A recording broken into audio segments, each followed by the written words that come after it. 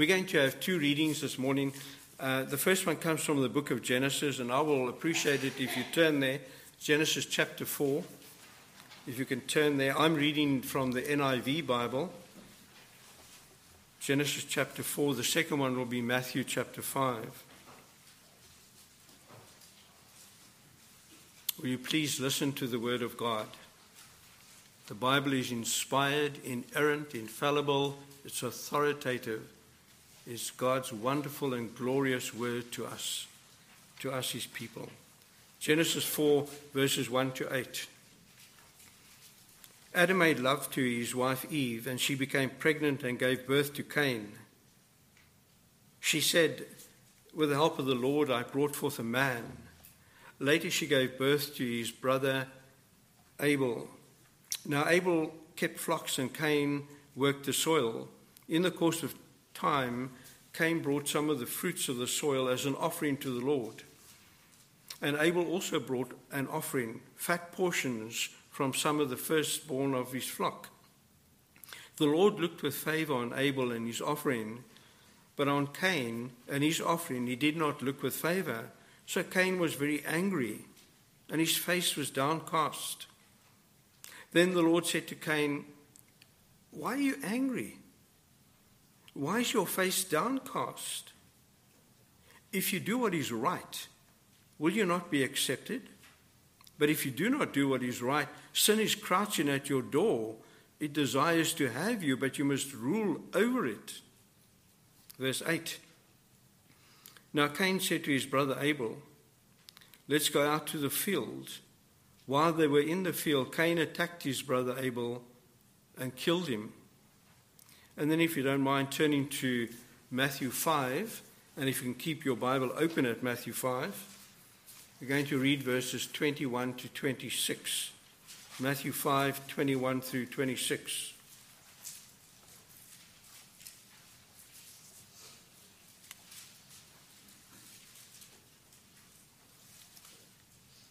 Verse 21.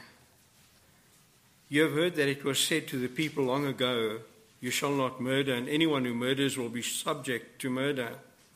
But I tell you that anyone who is angry with his brother or sister will be subject to judgment. Again, anyone who says to a brother or sister, 'Raka,' is answerable to the court, and anyone who says, 'You fool,' will be in danger of the fire of hell. Therefore, if you are offering your gift at the altar, and there remember that your brother or sister has something against you, leave your gift there in front of the altar. First go and be reconciled to them, then come and offer your gift. Settle matters quickly with your adversary who is taking you to court. Do it while you are still together on the way, or your adversary may hand you over to the judge, and the judge may hand you over to the officer, and you may be thrown into prison. Truly I tell you, you'll not get out until you have paid the last penny." This is the word of God, and we give thanks to God for his word. Let's pray again. Thank you, Lord, for your word. And this morning we pray for the speaker. We pray for ourselves as listeners. Father, send forth your Spirit to help us. Open the speaker's lips to speak faithfully and to be true to your word, and help us as listeners, including the preacher, to listen, to hear, to understand, and to apply your word to our hearts and lives, as we ask you in Jesus' name. Amen. I've been working through week by week the Sermon on the Mount, and this week I come to this particular passage. So no one has said to me that there's somebody in this church that has an argument or a fight or is at war with somebody else in the church. No one said that. And I say that just that you understand. This is the next sermon in the series I'm preaching through. And I've entitled the message, "The Heart and the Will." See, God wants a clean heart, but at the same time, God wants a biblically responsive will. And I want to, by way of introduction, set before you two examples, two illustrations that point to anger and unhappiness and unkindness and however we're going to respond to it. And the first one deals with road rage. I come from South Africa, as you are aware, and out there, the state transport system, the railways, the bus services has collapsed. And due to this, we find ourselves in a predicament. How do you get millions of people transported every morning and night to work, back home again? And so we have what is called a taxi industry. These are small buses, mini buses. They are 12, 16, 32 seaters. They have absolutely no regard for red traffic lights, stop streets, solid lines. They even drive on the curbside, on the sidewalk. They will drive on the wrong side of the road. They have no fear for the police because the police are either brothers or friends, and of course there's a bribe. So they have no fear. And the way they drive, pushing you off the road, banging into your car, makes you angry. It's an extreme illustration I'm giving you. The other illustration is during the apartheid years in South Africa, which is 30 years ago, up to 30 years ago, the revolutionists would sing a song called, and I'll tell you what the word means, kill the boer, kill the farmer. So the word boer is an Afrikaans word for a farmer, a white farmer. So that was 30 years ago. But recently, in fact, just over a week ago, one of the young revolutionists stood on a platform and with his communist sign, his salute, he was dancing and chanting the song,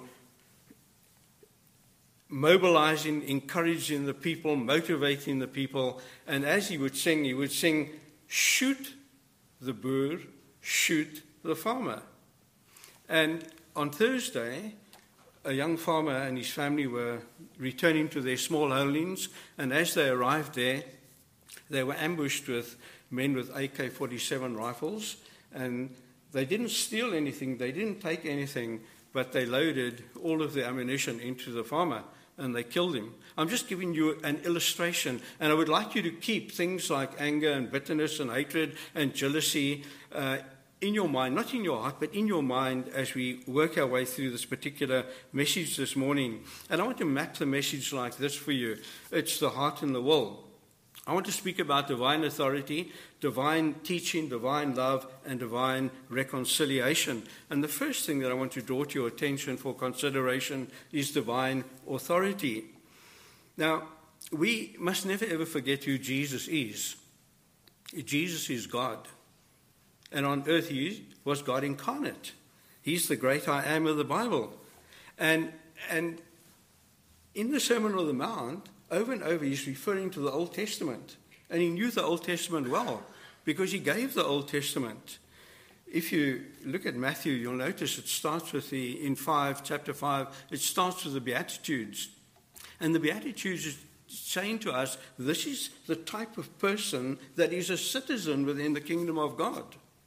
And then he goes on to say that we must be salt and we must be light.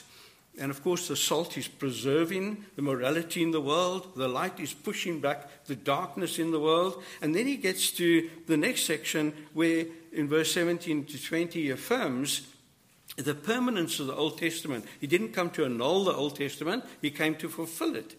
And now look at verse 21. You have heard that it was said to the people long ago, you shall not murder. Anyone who murders will be subject to murder. Who would Jesus be referring to here? He says, you have heard that it was said to the people long ago. He wasn't referring to Moses. He was referring to the commentators that the scribes and the Pharisees would be using.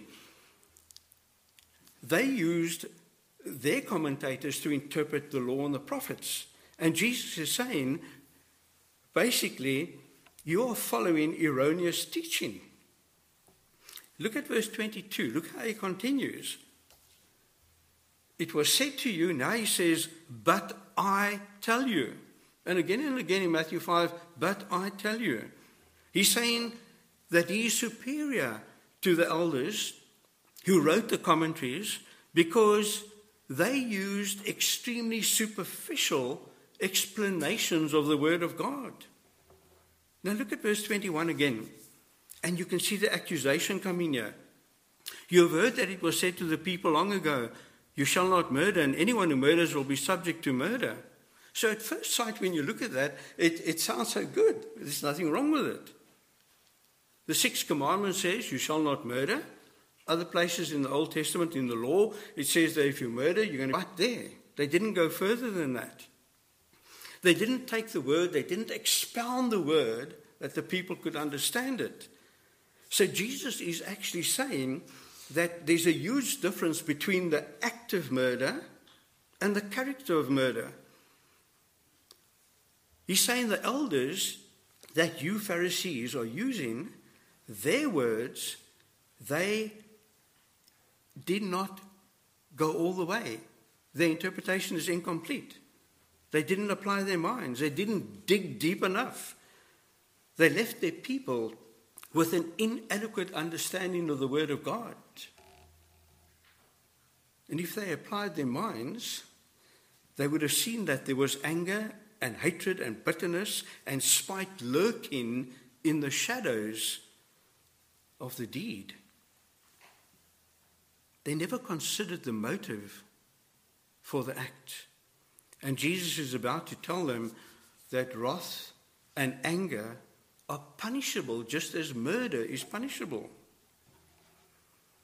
Our yardstick, as you're so aware, is the Word of God, the Bible. And we need people to interpret it for us, like Richard, like pastor teachers, like elders. We need people to interpret. That's why we have all the commentaries, the lexicons, the seminaries, the professors, to teach people how to teach the Word of God, to interpret the Word of God. You see, we don't want people to come along and say, this is what the Word of God says and stops there. We want people to come along and say to us, this is what the Word of God says, and this is how you must go and apply the Word of God. Otherwise, there's not going to be any heart change. Our motto must always be God's Word above all things, because that's our life as a Christian. The second matter that I want you to consider and reflect upon this morning is divine teaching. Look at verse 21 and 2 together.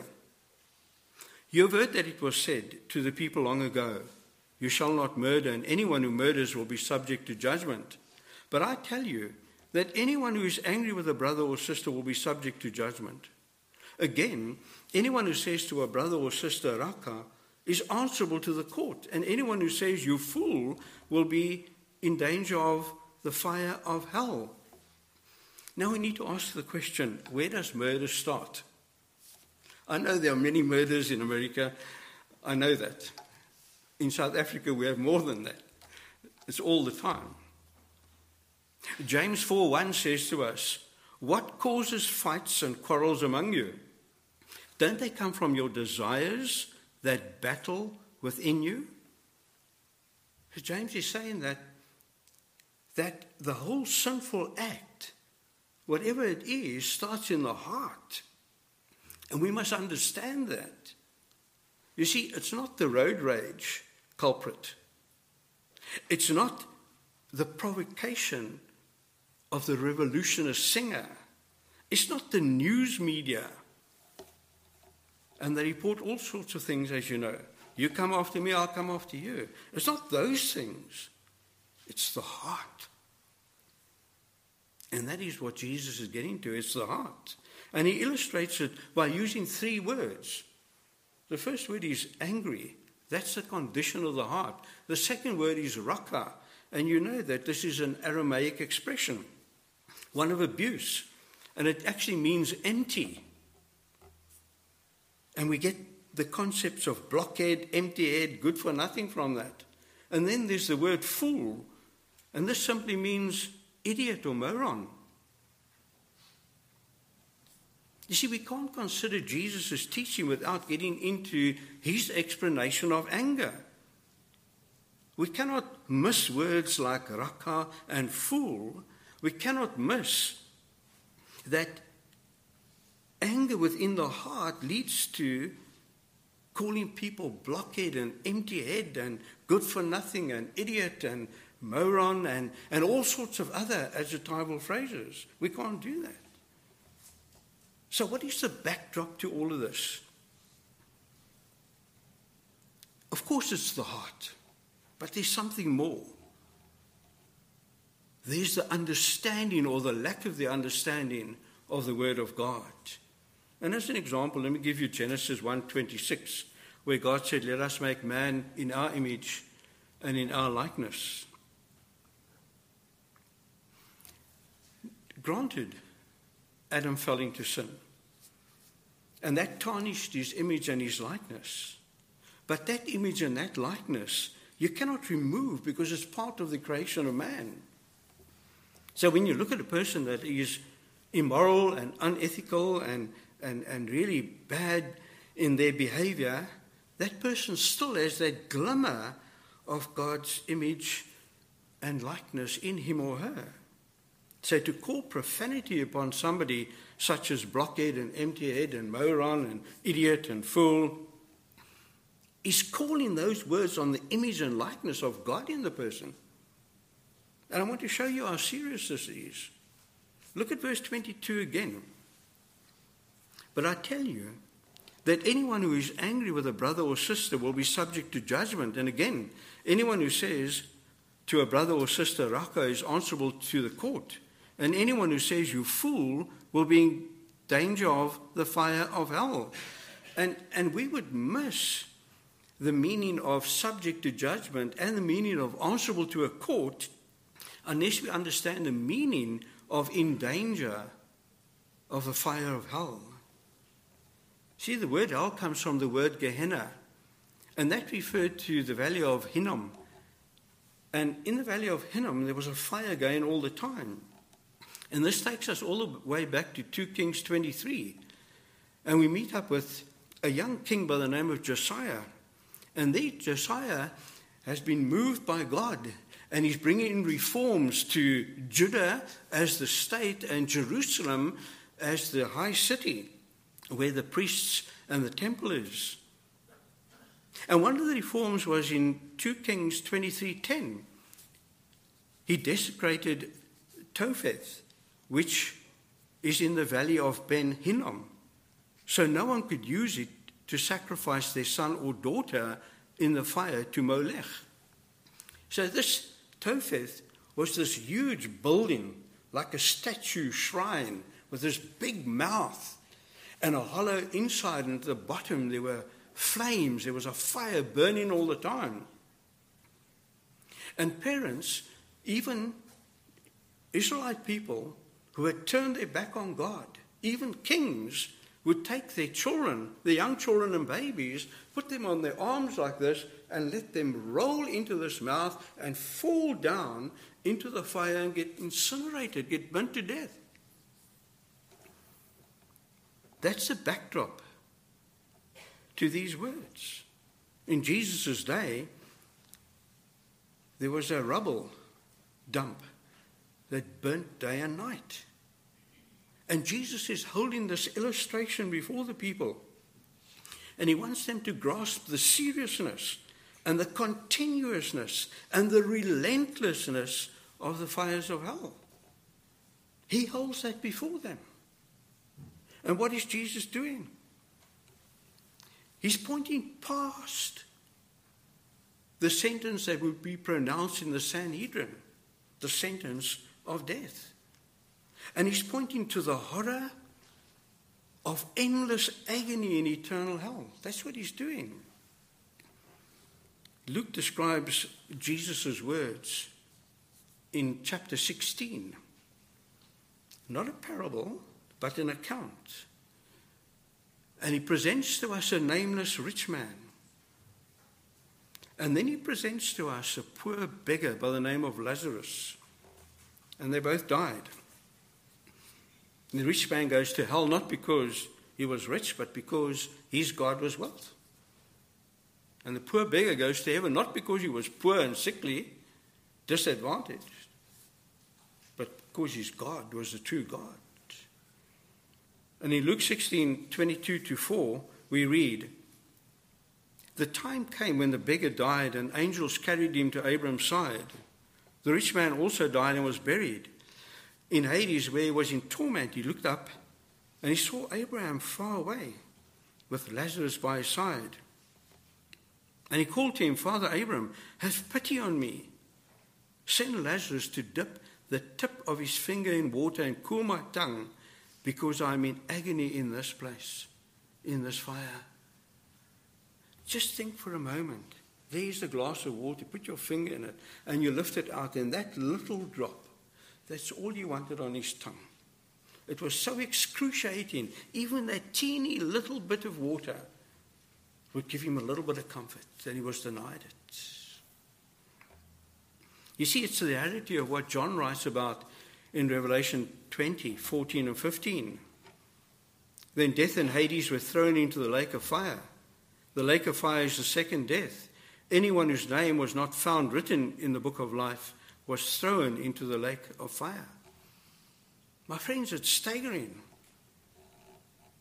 that this sin that starts in the heart, that has these wicked emotions of bitterness and anger and jealousy and rage, Jesus is saying is equivalent in punishment to that of murder. So you see, Jesus is providing us with correct exegesis. He interprets the sixth commandment correctly. And unless there's genuine repentance, the consequences are horrendous. And then the third matter that I want to present to you for consideration and reflection is divine love. Now, Jesus has authority. He provides us with divine exposition, divine interpretation, divine teaching, because he wants us to understand that those created in the image and likeness of God requires them to practice divine love. Now look at verses 23 and 4. "Therefore, if you are offering your gift at the altar, and there you remember your brother or sister had something against you, leave your gift there in front of the altar and go and be reconciled with them, then come and offer your gift." So the principle that's arising here is that the children of God must be filled with love. We mustn't have hatred and jealousy and bitterness in the heart. The heart must be filled with love. Now remember that what Jesus is saying in the passage must be linked to the question he was asked about the greatest commandment. What is the greatest commandment? And in Mark 12 he says the greatest commandment is to love our God, love the Lord your God with all your heart and with all your soul and with all your mind and with all your strength. And the second is like it, to love your neighbor as yourself. And that's astounding, isn't it? You see, you can't love your neighbor until you love God. And you can't love your neighbor until you love yourself. And Jesus is saying the way you love God is all your heart, mind, soul, and strength. In other words, he's saying there's an emotional, there's a spiritual, intellectual, and a physical dimension to this love. See, loving God isn't easy. It's hard work. And in the same way, loving other people is hard work. It's not easy. Listen to what 1 John 4:20 and 21 says. This is profound. "Whoever claims to love God yet hates a brother or sister is a liar." Oh, that really pulls the carpet from us. "Whoever does not love their brother and sister whom they have seen cannot love God whom they have not seen." And then verse 21 says, "And he has given us this command. Anyone who loves God must," it's emphatic, must, "also love his brother and sister." So coming back to Matthew 5, the picture that we see is God speaking about somebody bringing an offering into the house of worship. And the proper way when you bring the offering is to focus on God and his goodness and his grace and his mercy and his kindness, and to come to God with love in your heart, love for God. In other words, the act of worship is a loving act. But at the same time, loving and worshipping and offering to God includes a brother, a sister, a husband, a wife, a parent, a child, a neighbor, a friend. And so whilst worshipping, you recall a dysfunctional relationship, a brother or a sister. And you leave worship and you go and be reconciled. And then you return to worship. So he was a child. He came from the rural areas. His father was a janitor looking after an apartment building in the city. He came to live with his dad. He soon became a teenager. And as a 13-year-old, he got into bad habits and bad ways and bad friends. And soon he became a leader of a gang, carrying a piece of iron, a gun. Now, I don't know if you know anything about guns in South Africa.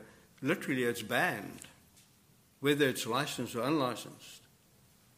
And he would go into shops, hold them up, get whatever cooling chips, chocolates he wanted. People on the streets, he would rob them. All of a sudden, he found that in our teen church, they gave cookies out after the ministry. So every Sunday morning, he started coming to teen church. Unfortunately, the leader was evangelistic, and the gospel was presented over and over and over. And this young man heard the gospel. He went for cookies, he got the gospel. He started to come to church. The day he came to church, the same passage, not the same sermon, the same passage I was preaching on. And it hit him like a ton of bricks, stabbed him in his heart. How he got the money to get a taxi and travel 3.5 hours to the rural area. He went home. And he went to his older brother. And he reconciled with him because they had been fighting. And then he came back to church the next week. And he said to me, Don, that passage led me to faith in Christ. You see, this is the picture here.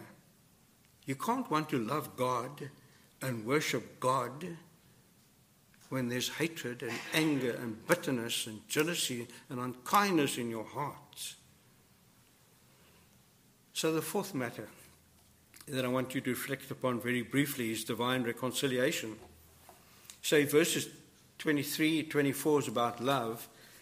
25, 26 is about reconciliation. Look at them. Settle matters quickly with your adversary who is taking you to court. Do it while you are still together on the way. Or your adversary may hand you over to the judge, and the judge will hand you over to the officer, and you may be thrown into prison. Truly, I tell you, you'll not get out until you have paid the last penny. So the picture changes here. And remember that it's not whether you are right or wrong. It's not whether you have a debt to pay. It's not whether there's just an grievance. Sort matters out before going to court. Whether it's the state court or whether it's the church court, sort matters out. Because the consequences could be devastating for you. See, the point is you're a Christian. Go and make right. Go and prevent a court case. Years ago, I finished my sermon preparation. Friday night, it was about 8, 9 o'clock. Packed my briefcase, left the office, and as I got into the parking area, I saw at the entrance of the driveway there was a tow truck. I don't know what you call them, yeah? These vehicles that pull other cars after a crash. And we call them vultures. And the reason we call them vultures is because they tune into the police channels, and they can hear accident at such and such a place, they race there. That's why we call them vultures. Anyway, so there's this one parked in the entrance of the driveway and another 3 parked outside. And I need to get out, so I go and I say to the young man, I said, would you mind moving your vehicle? I want to come out here. Started swearing at me, got very angry with me. he went and he took a chain from the back of his truck and he wanted to beat me up. So I closed the gate. When I closed the gate, he became even more enraged. He reversed the truck and then ran the gate and ran the gate and ran the gate until he broke it down, and he broke down the pillars, brick pillars. He wanted to ride into me. He wanted to kill me. When this happened, his friends got a fright and drove off. When he saw he was all alone, he drove off, but I got his number plate. So I contacted the police and I reported it. They got hold of him and locked him up. Monday morning comes along, and there he appears in my office with his lawyer. He's crying. He's really apologetic. He says to me, "Pastor, I was drinking with my friends. I wasn't myself. I misbehaved. I did wrong. Forgive me. I'm pleading with you. If you charge me with damage to private property, if you charge me with public violence, if you charge me with attempted murder, I'm going to jail. Who's going to look after my little wife and child?" Of course, he should have thought of that before, but nevertheless, I'm a Christian. I see there's remorse in his heart. I forgive him on two conditions: repair the damage, and secondly, I have the privilege of sharing the gospel with you. I explained the gospel to him. He seemed to understand it.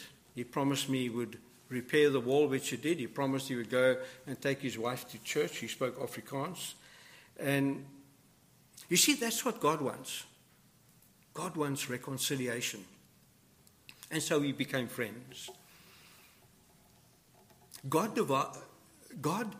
gives to you and me divine reconciliation, and he expects us to give reconciliation to others. That's true Christian love. You see, the other option must be avoided. Just think of the story Jesus is telling. Who's the judge? It's God. What is the court? Oh, that's the judgment day. But who's the officer? You see, the word officer there is used of the man who was in charge of what they called the under rowers in the ancient rowing boats, those sailing boats. So you had 3 tiers of rowers. So the guys with the shortest oars sat right at the bottom. And this man who was in charge of them, this officer, he would have his whip. Now, they were criminals. They could have rotted in jail, or they could have done that. And they were doing this. And if they let up, he would whip them and whip them. And if he whipped one, he whipped more than one because they were difficult to reach. And he would keep the temper up. Or, to move the boat forward. It was living hell there. That's the officer that Jesus is referring to. You know what he's saying? Reconcile before the groveling pit of hell. So let's apply the message. Very provocative, this passage, extremely provocative, but I believe we can say thank you, God, for teaching us this passage so that we can forgive and reconcile. Thank you, God. I've got 6 very brief applicatory points. They are in the shape of a question. Is there time for anger? Often people say, well, Jesus became angry, so that gave me the license to be angry. So Jesus was angry. He was angry with the merchants selling their wares in the temple grounds, money being exchanged. It's supposed to be a house of prayer, but it's a marketplace. Of course he was angry. He called the Pharisees blind fools. Why? The way they interpreted and taught the word of God, they led people to hell and not to heaven. So Jesus is exercising righteous anger against sin. But let's be very honest. Don and I were talking about age earlier on, and we established we're both 21. So we've been around for a while. But our anger is normally sinful anger, isn't it? We hurt, we jealous, we feel we've been wronged, we become angry, we want revenge. Come after me, I'll come after you. Our anger is sinful. And in Christianity, there is no room for sinful anger. The second applicatory point is, are you angry with someone right now? Maybe this message has spoken to you. Maybe it stabbed your heart. I'm not asking if you are angry because of my sermon this morning. I'm asking whether the Word of God has touched your heart and exposed some anger there in the cracks and the ravines of the heart. Exposed anger that must be dealt with. Thirdly, do you refuse to reconcile with someone? You say in your heart, but God, you don't understand. You don't understand that person. You don't understand what that person has done to me. And therefore you shut the door on reconciliation. But here's the thing, you come to church, and maybe they do too. And you come to the Lord's table, and maybe they do too, yet your heart is hard. Is it possible? Whether you're right or wrong, is it possible that there's a problem in your heart? Is it hard? Maybe callous? Fourthly, how do you see love overshadowing relationships? Does the love of God in you flow from you? Emmanuel, God with us, God through us, flow through you to others. And the others is those you are angry with.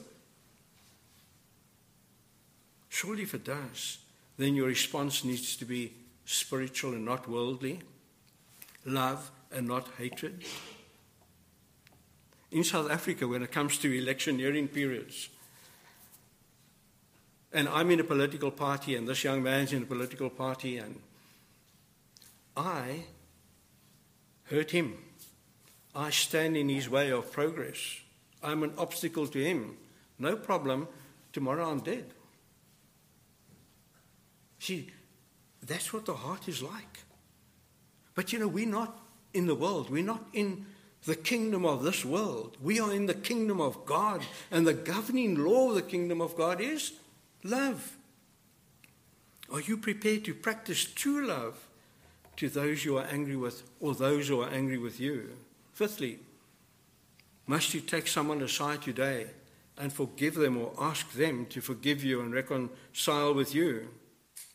You see, maybe the Spirit of God is working this morning. And maybe this morning your heart is pliable. It's available to reconcile. Not tomorrow. Tomorrow's too late. Today. Maybe your husband or wife. Maybe your parents or your children. Maybe a brother or sister in the church. Maybe a friend or colleague at work. Do you need to go and corner that person and talk to that person and make peace and reconcile with that person and forgive them and be forgiven? And then come and give God all the glory. Lastly, what is the condition of your heart like? You see, just maybe, do you need to come to the Lord Jesus Christ today? Do you need to come and surrender your heart to Him today? Do you need to be honest with Him and admit that you are wrong, lost in sin, that your life is a mess, that things are going wrong, and that the only way out of it is to come and bow the knee before Jesus Christ and to receive Him as Lord, confess your sins, and repent. Do that 180-degree turn and follow the Lord Jesus Christ. Remember that unless your heart is right with God, you cannot reconcile with anyone, you cannot forgive anyone, and you cannot love anyone. Maybe in the last minute or two, if I've spoken to you and you feel you're not right with God, don't you want to find one of the elders of the church or myself or my brother Richard over there and just say, help me, pray with me. Let's pray. Oh God, our Father, how scary it is that you know our hearts, our deeds, our anger and bitterness. You even know those we detest and hate. You know everything about us. Forgive us for our personal stupidity and sin, for our anger and hatred. Cleanse us from all unrighteousness. Help us to know you experimentally to the point where we seek holiness and protect your image and likeness in ourselves and those around us, in our family, our church, and where we work, and where we live, and where we school. And Lord, if this morning there's someone who has not bowed the knee to Jesus, may your grace find their heart even this morning, as we ask in Jesus' name. Amen. We're going to stand and sing the hymn 55, To God Be the Glory. Are we going to sing all the verses? 1 and 3. 1 and 3.